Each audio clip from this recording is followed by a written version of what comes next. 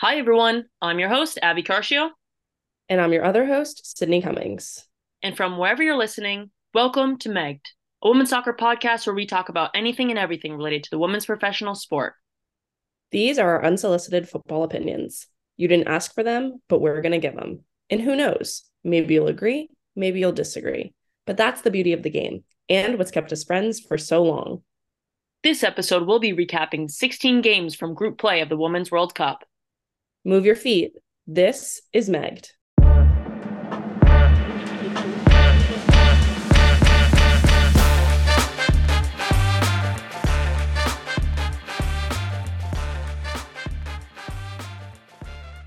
Hello, everyone, and welcome to this week's episode of Megged. Abby, how are you?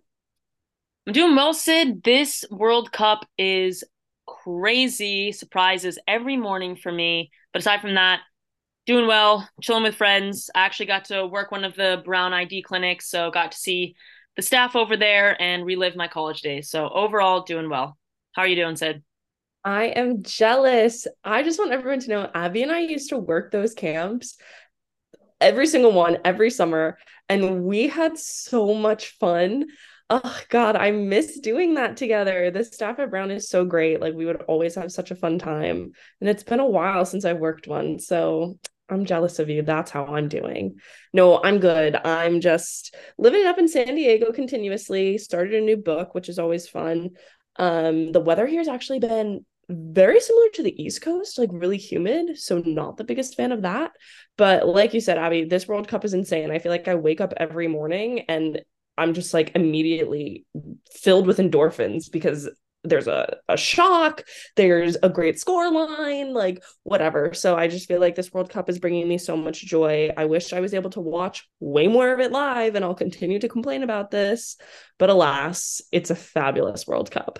One of the reasons why it's such a fabulous World Cup attendance has officially surpassed 1 million. I am so happy to hear that. Like, I feel like even just watching, I have a lot of friends that are still down in Australia that are attending games. The atmosphere is insane. So, I'm really hoping that this is going to be a really positive turn for the women's game. And that whatever comes after this is an upward trajectory for everyone fighting with their federation, for just the women's game in general, about bringing in, closing that gap between the best team and maybe not the worst team, but just continuing to close that gap between skill level and talent, because a lot of that comes down to resources. Yeah, I mean, this stat looks great. I'm excited for a big number, but I'm also not going to get too excited until after the entire tournament, take a look at all of the figures and compare them to what our projections were and where we need to be at. So excited, but not too excited. Okay, you're a cynic. Other news, not cynic. Can't be a cynic with this. Kira Walsh did not tear her ACL. Feel like that's really important to mention since we talked a lot about, ACL tears in this podcast and because she's very important to this England squad. However, Abby, you and I spoke offline. What do you think that this still means for her and the team? Yeah, so positive news is no ACL, no year-long recovery. So that's excellent for Kira, excellent for the English national team. But this doesn't necessarily mean that she'll be back in this tournament. And I am a cynic, Sid, and I don't know if we'll see her again. I don't know what her injury is. They haven't been transparent about it, but we're wishing her all the best on the recovery, whatever the injury is. In terms of what this means for England, I'm excited to dive into that later in this podcast. I think there's a tactical masterclass from Serena Wegman. Excited to chat about it. Well, then let's get started. We're going to kick things off with Argentina versus South Africa.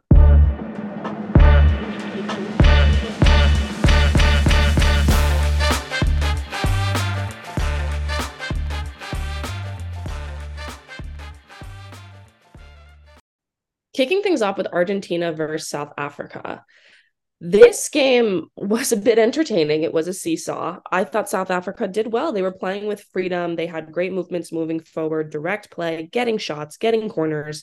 I felt like they defensively lost their shape sometimes when they were clearing their lines because they were really going forward. But all in all, I thought they played really well. Argentina on the other side, I think played well at the end of the game to come back down. However, let's talk about that offside call, Abby. Tell me your thoughts because I was yelling at my TV.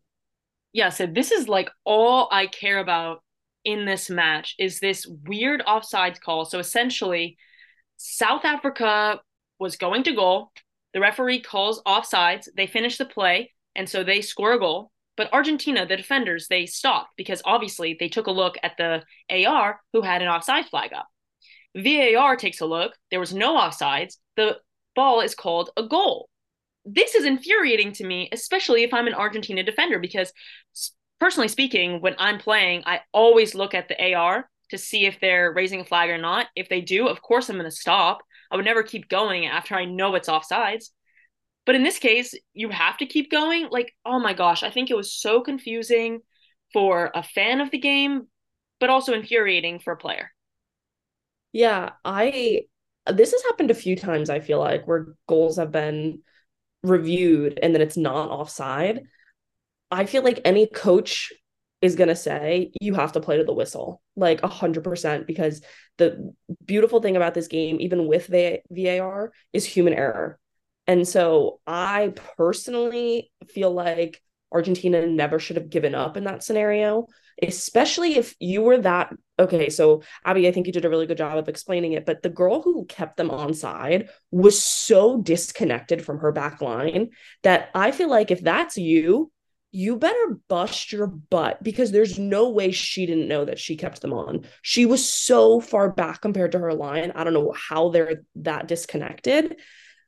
I just feel like you have to keep playing. I understand it's obviously not, it's confusing, especially when the AR puts up their flag, but I just feel like that's the new life we live with VAR. Like you can't trust anything. You have to play everything through. Yeah, but I completely disagree with you here, Sid, because the AR shouldn't have raised a flag if that's the case. Let VAR make the decision. You raising your flag is going to offset the defense. I just completely disagree with you. I guess like I see your point in like don't stop, but no, if the AR raises her flag, I'm going to trust that the referee is making a call. Yeah, but I agree. I agree with that part. The AR shouldn't have raised their flag because that's the new rule. Like you're not supposed to do that. However, like VAR is a thing. So why are you giving up? Like that can get overturned. I don't think it's been widely talked about or that's happened a lot of times for them to really understand that. I don't know. I think it's just like a mentality thing. That we were also so different about this in college. Like the ball would be a millimeter out and you were like, the ball's out. And I'm like, just play on. Like I think this is just like a fundamental difference between our game. But like, I don't know. To me, I just feel like not that I mean, obviously they ended up coming back in that game and the silver liner, Braun hit a banger to get them back into the game. And I think that that's really positive.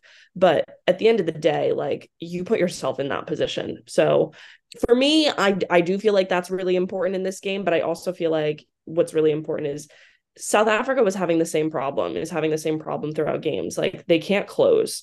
And I feel like that's definitely something to pay attention to in future games. So that is Argentina versus South Africa, 2-2 draw.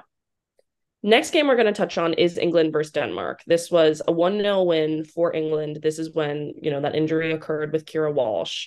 The one thing that I do want to say, separate from that, because I'm sure, Abby, you have notes on that, Lauren James, heating up.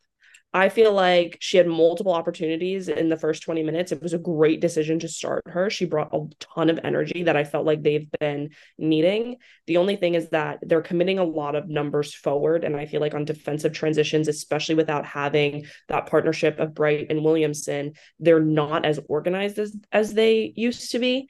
But I just feel like they need to put more weight to add pressure to an opponent. And I felt like on the flip side, when Walsh left the game, Denmark kind of took advantage of that. So I feel like it was a good game tactically.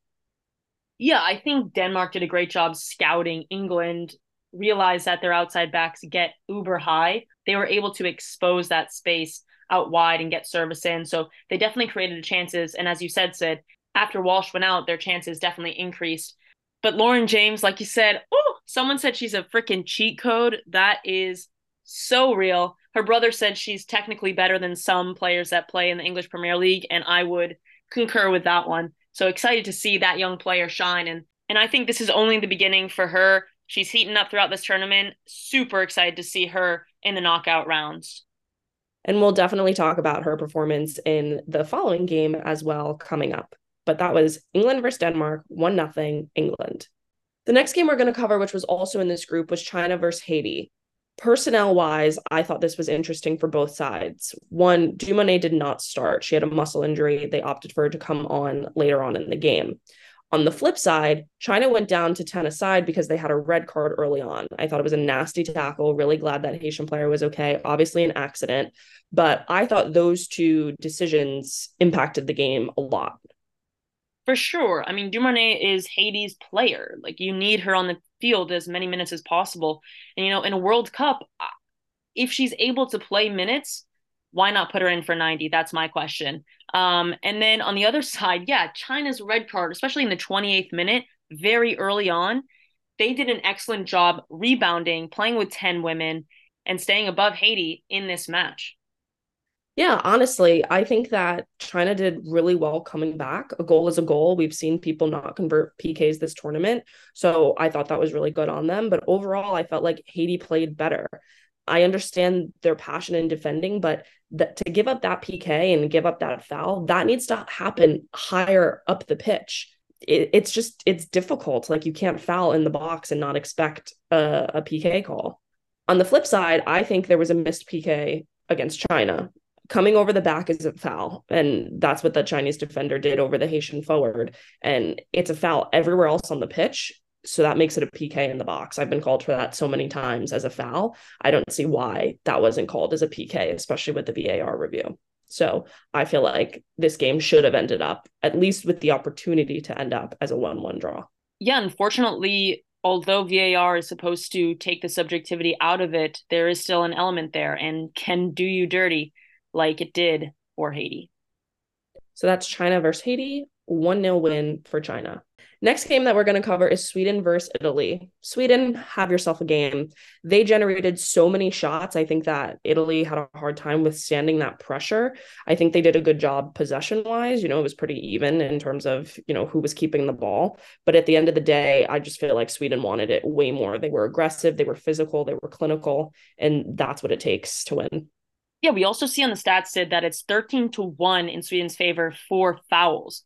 And if that doesn't show what team's more aggressive than the other, I don't know what does. So I liked Sweden's approach to this match. And Italy, next time, maybe going into it, you got to put in some hard tackles and show them who's boss to kind of set the tempo of this game. And I feel like looking at this game, these were the two teams that we said, they have a really good chance of finishing first and second. And if you were dominating the person that's supposed to come second 5-0, you've done your job. But I honestly, Italy's play in this tournament, I have been very underwhelmed. It's been super up and down, lack of consistency. Possession hasn't been terrible. I think they're doing a good job of keeping the ball, but it's like everything else that comes after that. So this domination by Sweden, Italy, I feel like has a lot to improve on and regroup with. That is Sweden versus Italy, 5-0 Sweden. Next game we're going to touch on is France versus Brazil. This was a really anticipated game because, again, teams predicted to be first and second. I want to ask you a question, Abby. Why do good teams play better against better teams, in your opinion? I think there's a lot to be said about energy. Like, you kind of match the tempo and energy of the other team because you have to, right? You don't get a chance to play down. If you do, you're going to lose for sure. So yeah, I'm going to chop it up to energy. I feel like France played so well in this game as compared to their opener against Jamaica. They broke up Brazil's play. It's hard to dominate a game if you can't play. And it's hard when you have a set style to change. Obviously, tactically, they can change. And I think their wingers were a bit more narrow. So I thought that was the same. But at the end of the day, their style remains the same, right? They love to dance on the ball. And I just felt like France disrupted that so much. Yeah, I think there was a lot of back and forth. This was basically a box to box game, constantly in movement, which we love to see on both sides. But I want to talk about the goals, Sid. What did you think about these goals for both sides? First one, I felt like, standard that came down to grit. fighting for the ball. Second one, I felt like was world class by Dabinia, being able to take that touch off the side of her foot. I feel like the announcers and people kind of just like let that go because it's Dabinia, but that is so hard to do. And I felt like that was world class. And then Wendy Renard's goal in the back post, I have two thoughts. My initial thought is well done by her, right? Again, game on the line, putting your team on your back. I think that's great. The other thing I want to say, whose idea was it to leave her unmarked at the back post? I'm pretty sure she was initially marked, but the defender wasn't touch tight, actually ended up chasing the ball and went near post. And like, I just feel like that's your mission, if that's the role that you're tasked with in that game, you better be on her like white on rice. Yes, if I'm going against Wendy Renard, I'm going to put three freaking players on her because she's their target. You have a few other French players who can put the ball in the back of the net, but you should at least be double marking her. And at the very least, you should be touch tight.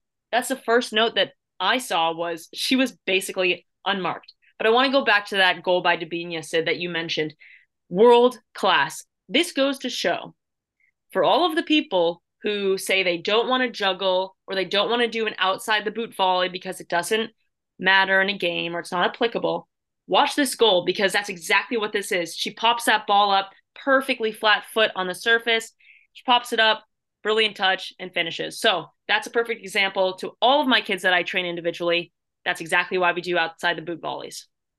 And for all the kids that Abby trains individually, she used to do those with me and I hated them too. So it's okay, but it is useful. That is France versus Brazil, 2-1 France. Other game in this group was Jamaica versus Panama. First World Cup win for Jamaica. Oh, I was so happy. They played really well, I thought, especially without Bunny Shaw, because obviously she was out with the red card in the previous match. And I felt like they had so many chances. Like this really could have been a higher scoreline for them. Yeah, tough to be without their starlet Shaw, but I think you saw players step up for Jamaica. One of those is Drew Spence, who plays her football in England. I thought she was really working for her team, managed to control the energy, but also the tempo of the match. And yeah, I'm super excited for Jamaica. Also, another clean sheet for them.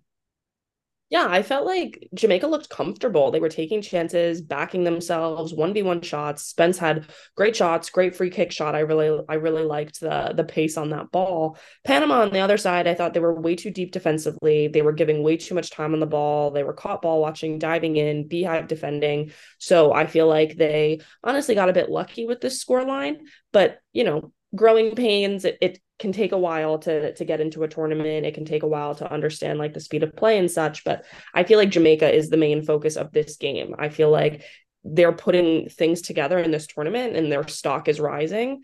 And so I'm excited for them as a team and what that is going to mean for CONCACAF and the federation and etc. That is Jamaica versus Panama, 1-0 Jamaica. Next game is Morocco versus South Korea. Go Morocco! It was a newbie win. It was so, so good. I felt like they needed to get adjusted into this tournament, and it's hard. It's hard to get adjusted. They had such a quality finish. I felt like defensively, they needed to be more aware of runners and extra players in the box, being touch tight with their marking. But to get a goal early on and hold that lead, get the shutout, well done. Yeah, I think they surprised Korea a little bit. So the goal was scored in the first 5 minutes. They had great energy. But overall, I think both sides had a plethora of chances. At the end of the day, Morocco was able to put their one away. That is Morocco versus South Korea, 1-0 Morocco. The next game we're going to touch on is Norway versus Philippines. And what I want to say is it's about frickin' time, Norway. Maybe this is a different tournament if they played the Philippines first. Like maybe they just needed that, but so much better, so much better. Just like quality finishes all around. They started early, didn't let their foot off the gas, and I feel like that was the result they needed. Yeah, welcome to the World Cup, Norway. Finally, they arrived on the big stage. 6-0 scoreline is nothing to shake your head about. I want to talk a little bit about the changes that Coach Hegerisa made. Hansen's back in the lineup, and you didn't have Hegerberg. I think those two things had different impacts. But there was some blowback in the news. How true this is, I don't know. But it seems like a lot of the Norwegian players are not too happy with Hege Riis's coaching style and decisions. Yeah, I saw that as well. And I'll be honest, I think you have to take, like, you can't take that lightly, because this is a good squad. And we're seeing this with other teams. I'm thinking of the US as well. Like, it's a good squad. And if things aren't clicking, it's not always on the players. And I feel like it's something that it will probably be looked into post tournament. But as of now, like you said, you can't shake your head too much at a 6-0 scoreline. On the flip side, I think the Philippines didn't necessarily play poorly. I just felt like they were a bit out of their league. They looked tired. They've sustained a lot of pressure in this tournament. They weren't stepping out, and I thought they were trying to stay compact defensively, but sometimes you can get broken down easier that way. So I felt like overall, like, good tournament, and they'll probably be a completely different team in 4 years, and that's a positive for me. Yeah, to get a win against the host, I mean, is something to go home with in your back pocket and get ready for the next 4 years, because I think Philippines is going to inject a good investment into their program. That is Norway versus Philippines, 6-0 win for Norway. Speaking of hosts, we're going to talk about New Zealand. New Zealand, Switzerland. This game had a lot of potential. Obviously, we talked about the fact that New Zealand dropped to Philippines and how that literally popped their balloon. It really popped their bubble. They still had a chance. This was a really good opportunity for them to score and to win. And something that we've talked about with this squad from the get-go was their inability to score. Yeah, this was a must win for New Zealand. And in order to win a match, you need to score goals. I was surprised that New Zealand kept their shape similar to what they played in the last two games. I would throw four attackers forward, honestly. Like, you have nothing to lose at this point, except you have everything to lose. It was disheartening to see that they didn't change their tactics too much to get the win. But overall, I think the better team went through with Switzerland. And I'm excited to see them progress into the knockout stage.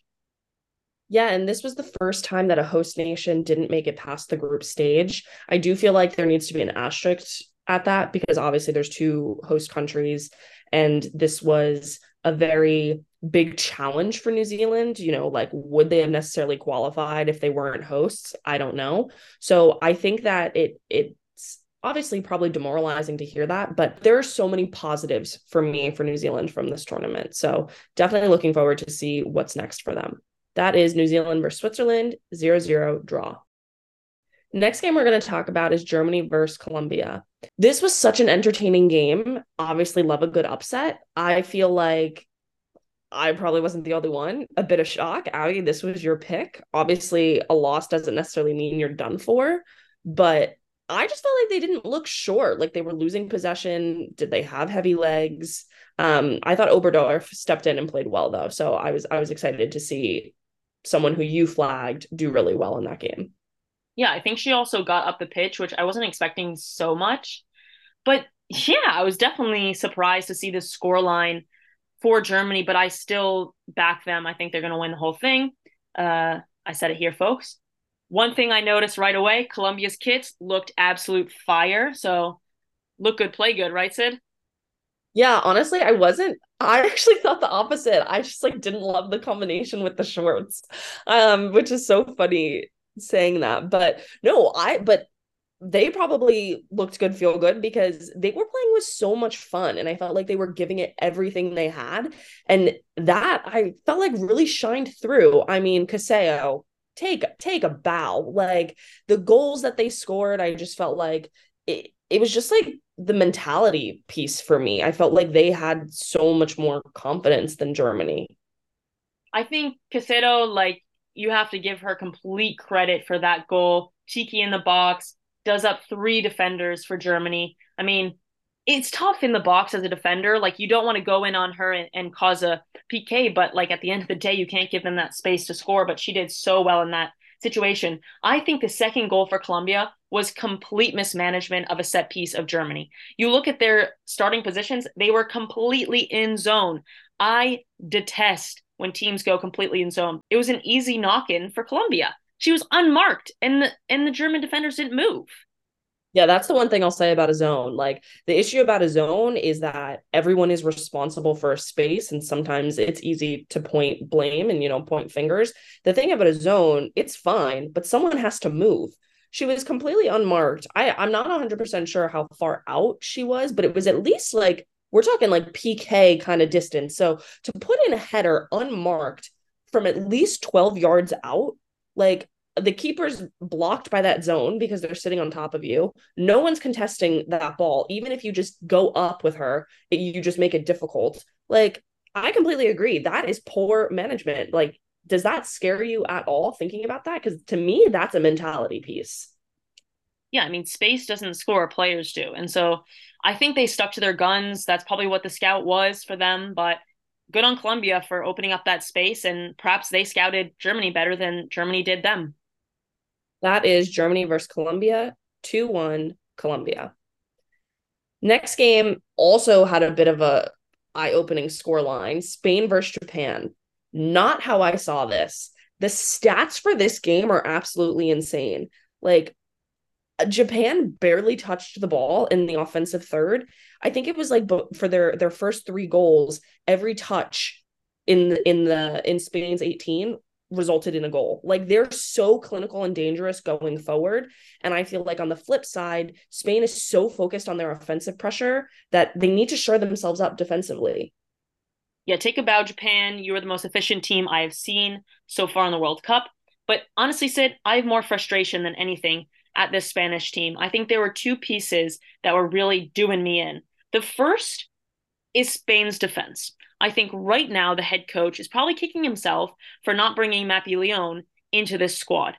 The defense, like you said, Spain plays very high. They pressure the ball. It works well for them. But when they get caught in transition, you usually have Mappy Leon, who is very quick to sweep up anything of danger. Now you only have Paredes all alone on an island back there, and goals were scored because of this deficiency. And so we go back to what we talked about in previous podcasts is this 15 that were sent out of the squad. I think you're seeing the deficits of that play out in this World Cup right now. The other aspect is where is the scout for Spain? Because Japan has scored multiple goals the same way. They have Junendo with the ball at her feet. She plays an early ball in behind, perfect texture, rounding the back line. And then you have a Japan runner coming in and finishes with class. That has been scored two times before in this World Cup, and I don't understand where the scout is for Spain. Yeah, I agree. I feel like Japan is the reason why they're clinical is because they're able to do the same thing over and over again. And they're very disciplined. So, if you give them that opportunity and they see a shot that they've seen 10 times before, chances are it's going to go in the back of the net again. I also feel like they're disciplined defensively. And so that was causing troubles for Spain. But I agree with you. I don't think that this should have been a 4-0 scoreline at all, given the way that Spain has been performing in this tournament. And I feel like so much of it came down to maybe this is something to ask Abby, like good teams, I think, have their style. Like you're not going to necessarily change the way you play for someone else. You want someone else to change for you. However, in this moment, I feel like you don't have to change, but you have to understand who your opponent is. And I feel like Spain thought they could just walk into this game, play the kind of football that they normally play, which they did. Their possession percentage, their passing accuracy, their shots numbers, all high, all great. But at the end of the day, you have to know your opponent. And Japan is clinical. And I just felt like, yeah, maybe this was a tactical error. Yeah, like I said, Sid, I think the error was made not taking Mappy Leon at the beginning of this tournament. But now you're here with the players you've chosen, and to leave Paredes on an island like that, I think is doing her a disservice, but also screws your team in the end of the day. 4 goals were scored on you. That's not to be taken lightly. Japan's a great squad, but are they 4 goals better than you? I think that's a tactical error that the head coach needs to take a look at. I think Japan just wanted it more, and it shows in the scoreline. That's Spain versus Japan, 4-0 Japan. Next game is Zambia versus Costa Rica.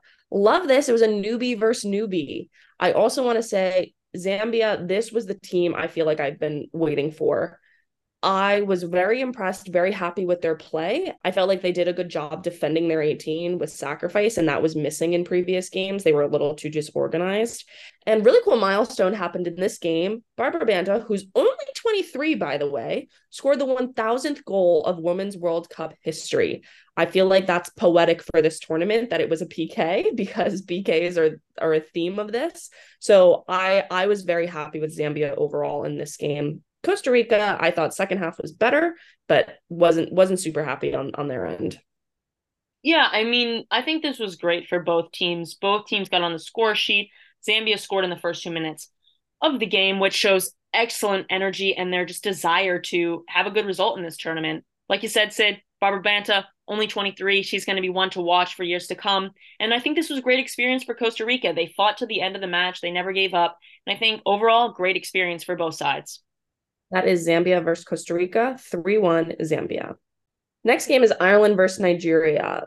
This game, I mean, it had a lot riding on it, right? Like we talked about the fact that Ireland could disrupt a lot of things with the result here, which they weren't able to do. And I think it's good for Nigeria. You come out undefeated coming out of this group, and obviously we know now the positive implications of that. They've done really well. Best player for me so far has been their keeper. And then on the flip side, I think Oswala is a tank, right? She's the most dangerous player going forward. She's electric. I just think that, they're going to have to score and put chances away in the next round. For me, that's my biggest flag. Yeah, I had a lot riding on this match. Ireland is kind of the team that I fell in love with in this tournament, but also I have a lot of friends on Nigeria's national team. And so I was super happy with this result, 0-0, and Nigeria gets out as an African team. Getting into the next round is huge for them, especially a team that has gone through a bit of turmoil before the tournament. On my side, Sid, I actually think Brosnan for Ireland is goalkeeper of the match. I mean, she made an insane save. Call it the luck of the Irish, I don't know, but she made an insane save to keep Ireland with a 0-0 scoreline for this one. So overall, great match, great result. I'm happy with this one. That is Ireland versus Nigeria, 0-0 draw. Okay, next game. I'm so excited to talk about this game. Canada versus Australia. I woke up at 3 a.m. to watch this game, and I just want everyone to know, thank you, Matildas, because I got to go back to bed at the 60th minute. They did what they needed to do. I was a confident fan who felt like I could turn my TV off and get rest before training. And I am so happy that they pulled it together. I was a bit nervous after their loss to Nigeria, but I just want to talk about mentality in this. I know I've mentioned it a few times and when we've been talking about these games, but Abby, for me, this game, obviously the finishes were a big part of it. But mentally, I don't feel like Canada ever stood a chance. They did not let Canada breathe. They looked dangerous almost every time they crossed the 30-yard line, especially on that left side with Steph Catley and Caitlin Ford. Yes, well, first of all, I'm so happy for you, buddy. I was also pulling for Australia, but I mean, as your pick, this had a lot riding on it for you. So I'm excited that they got the result. But I have to echo what you said, Sid. This energy, when we talked about balls to the walls last episode, this is exactly what we are talking about. Freaking balls to the walls. Every single player did their job front to back to minute 90. I want to highlight Hayley Rasso's performance in this match. Not only did she have 2 goals, but I also saw her defending in the 90th minute as if she was defending in the first 30 seconds of this match. And I just love to see that. And that extends through the whole squad. On the flip side, though, I mean, I thought Canada didn't look ready for this game. I don't know what they were expecting. And this is something that we've talked about with them. They get shut out, right? Like, who's the goal scorer for that squad? But even on the defensive side, if you look at their other performances in this group, I just felt like they were doing things that they hadn't done, right? Like they're losing possession, they're losing their marks. It's like not great defending. And I feel like if you can't score, you at least need to be able to defend, right? I don't 100% remember the breakdown, but I'm pretty sure if they had tied this game, they would have gone through, right? So I just feel like, especially when you have chances, because they had some in the second half, they had some chances to get back into this game. You have to finish. And I just feel like this is what I mean about the mentality piece. Like Australia, every time they even had goals called offside. I think they had 1 goal called offside, and then in a matter of less than 2 minutes, they scored a goal. Like that is all mental. I am backing the Matildas, but what I need from them is for this to continue because they dropped that mental piece against Nigeria and it cost them the game. I'm curious to see how, because Sam Kerr, obviously, this gave her more time to get healthy, right? So I'm curious to see now, are we going to see Sam Kerr in this squad? And is that going to help them or is that going to hurt them? Because now they've played 3 games without her. Are you used to not having her on the pitch now? I almost feel bad for Canada, Sid. Like, I think they did have a lot of turmoil in the camp, not great backing from their federation.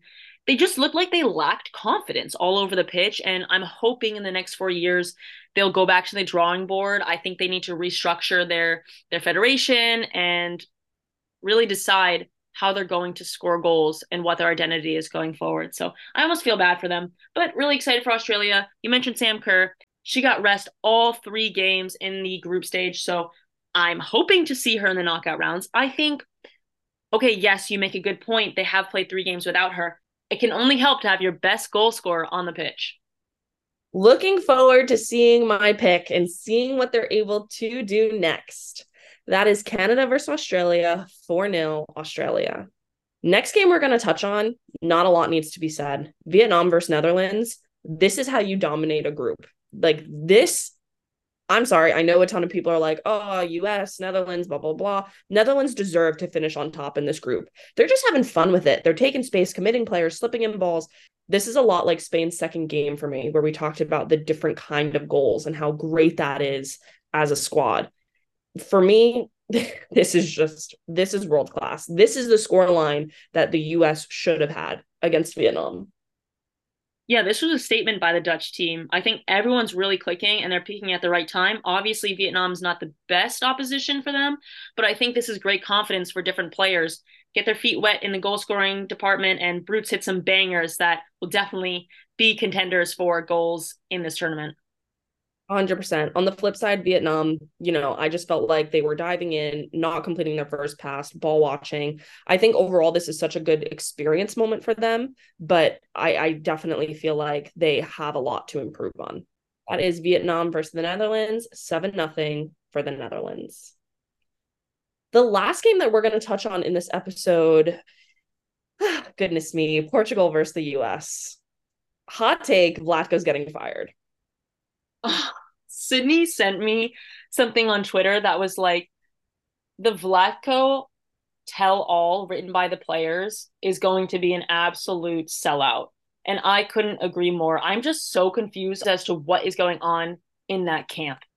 This is what I was saying in terms of people. Like, I know we've given a lot of heat to this squad, but at the end of the day, this is a good team, right? Like, maybe not, they don't have the chemistry, but like these are good players. And I feel like with better management, they would be doing much better. Rose Lavelle got a yellow card in this game. So they're going to go into the round of 16 without her. There's headache number one. Headache number two for me is, what do you then do about the midfield? Do you bump Julia Ertz up? So then does that mean you're putting in Alana Cook, who you haven't played at all in the group stage? Like, this is what I mean about poor management. Like, I don't even feel like it's on the players. The one thing that I will say about a sub, Lynn Williams, I was really happy to see her in the starting lineup, and I felt like she did well. Like, she generated their best opportunities. Yeah, I was also excited to see Lynn get some minutes in this tournament, mind you, her first minutes in this tournament. But again, and I mentioned this in the last podcast, I do think our front line isn't diverse enough to give teams a problem. I think you can lock them down. I think you can manage speed better than you can manage creativity. But like you said, Sid, it's all about management. I think going into the next match, there needs to be a serious reorganization with Juilliard slipping into the midfield. Otherwise, I don't think our midfield stands a chance. Do you look at it going into a 3-5-2? Do you look at a change in formation? I really don't know. But I did listen to something that Heather O'Reilly said, and she echoed kind of what your sentiment, Sid. This is a good team. We need to rally behind them. But I will say, from a fan's perspective, it's difficult to rally behind a team that just kind of looks lifeless on the pitch. Yeah, and that's the one thing I want to say. Portugal had great combination play in the final third. They were 1-2ing and making the US look like dummies, like mannequins on the pitch. And I felt like for me, Portugal's probably up there with Ireland as one of the best newbies. They're a really great quality side. They had great balls that broke multiple lines against the US, and that's really dangerous in a positive way. So I want to give credit to Portugal. That's one thing.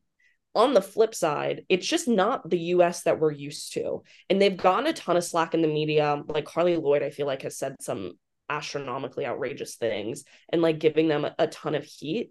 But at the end of the day, like they are going through. And so if they can pull it together, that's a positive. The one thing that I will say, this is so interesting. So we know now, as we're recording this, we already know like a lot of teams that have gone through, they're going to end up playing Sweden in the round of 16. Sweden versus US has been the one of, I feel like I grew up a lot with that rivalry, right? And so on the one side, you have a lot of film, like you have a lot tactically that you can go over. On the flip side, though, a lot of people on that Sweden squad know how the US plays, but a lot of people on the US squad don't know how the Sweden squad plays, right? That's that bit of experience that we've talked about. Personally, I think it's going to take a lot for the US to beat Sweden, but I think it's possible. I just feel like whatever's happening in that camp and whatever the mentality is, it's bleeding through on the pitch. And that scares me. Right. And afterwards, a lot of players were getting interviewed and they were saying, we have the mentality. We have the mentality. Well, here you go. Here's a USA versus Sweden match to show your mentality against them. I don't think we're going to see a tactical master class in this match. And I don't know, Sid. Like, I just can't back them. I really can't get behind Heather O'Reilly's statements and like support them on this one because I just don't think it's there this time around. Yeah, Abby, I think that's definitely a fair point to make. And, like we just said, they're going to be playing Sweden, right? So it's different than dealing with a Portuguese side, but I just feel like, tell me your thoughts then on Portugal, right? Because we talked about them as a newbie and how they were going to do in this tournament. They dominated this game against the US. Not only did they want it more effort-wise, but tactically there was this coordination amongst the players that were just outclassing the defense of our team. I think that almost goal that nicked off the post had everyone off of their couches, including me, because I thought right there it was over. Like they were so close to not only taking out one of the top teams in the world, never mind number one FIFA ranked team in the world, but they were also one goal away, 1 inch away from moving on in this tournament. So great credit to them, newbies in this tournament. We had high expectations for them from their Euro performance. I'm excited to see how they develop in the next 4 years. Yeah, that's probably going to be one of the biggest what ifs of this tournament. But I completely agree about everything that you're saying about the US, about Portugal. Portugal, I think this is just the beginning for them, right? I hope we see them in the next 4 years. I hope we see them in the next cycle. And I think that they're one of those teams that will start to progress positively.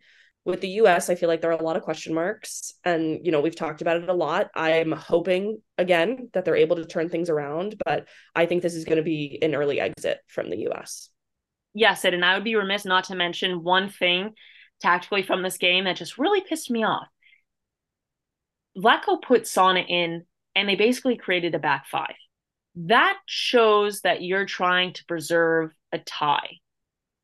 When you do that, when you take Haran out of the midfield, you're opening up a tremendous amount of space in front of your back line, and essentially you're sitting in.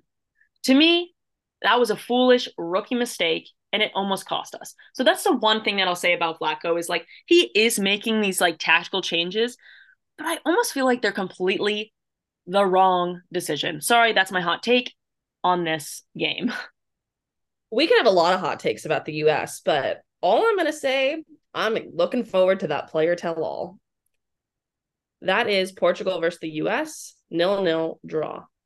Those are the games that we're breaking down for this episode. However, Abby, do you want to share some news about what's coming very shortly?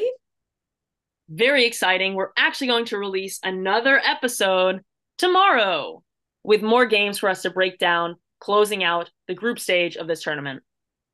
So stay tuned for that episode dropping tomorrow. In the meantime, if you have any questions, comments, or concerns, feel free to email us at megpodcast@gmail.com or hit us up on Instagram at megpodcast. We hope everyone enjoyed this episode. Please rate us and leave reviews on Spotify or Apple Podcasts. Join us tomorrow as we tackle new topics, fight over our different perspectives, and as always, our hot takes. See you tomorrow on Megged.